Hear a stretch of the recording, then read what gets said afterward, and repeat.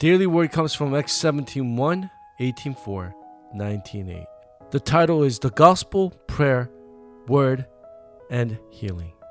If you truly know the gospel and you pray, the word of God will be fulfilled and healing will take place.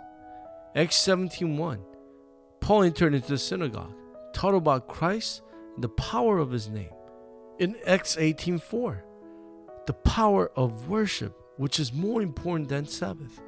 And Acts 19:8, the kingdom of God.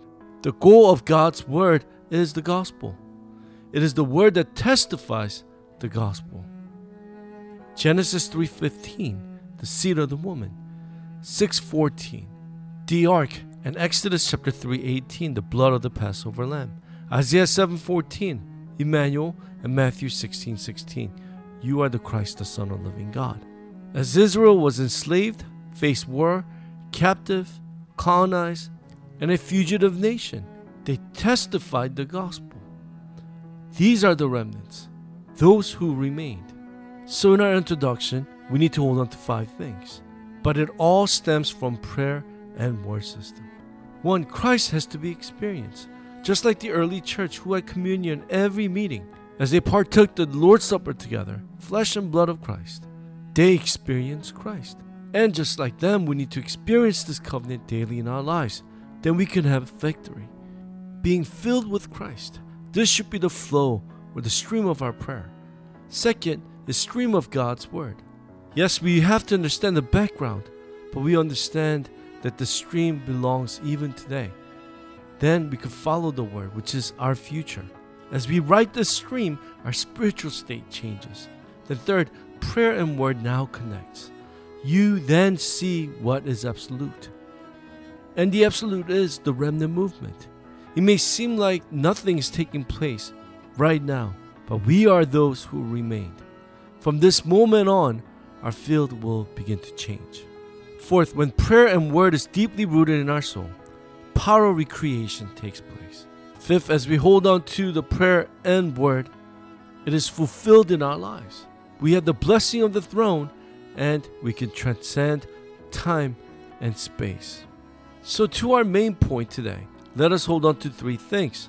First, God will use the remnants to heal the scars of this age. And the greatest scar that we see in this age is family. And God will use the remnants to heal them. Also, heal what adults do not know and what the leaders of this age do not know.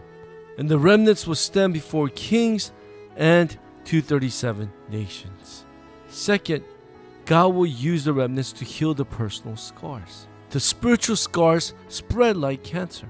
That is why it is very important to hold on to Christ so that the scars will become a springboard and a stepping stone for the remnants. Your future is certain in Christ. Therefore, for the future, God has given you today. 3rd, God will use the remnants to heal the religions. Look at the world today. 3 organizations and all these temple movement is taking over. And the world will be faced with more severe spiritual problems. But God will use the remnants to heal them.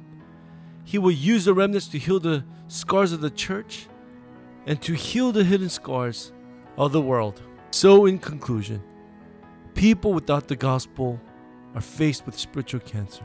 That's why as remnants we have 3 missions. Restore the personal meditation movement in my life. Time where we can be filled with the fullness of Christ. And 2nd, church meditation. 2 or 3 believers gathering together, praying, holding on to the covenant. Then we can restore the field meditation that will change our field. Share the grace that you have received in Christ. Restore the true meditation movement in your life. Gather in church and in the field. Look at this one blessed meeting, how Ananias met Paul. That changed everything. Just like this, God is going to use you as that remnant that will change the world through the gospel, prayer, and word.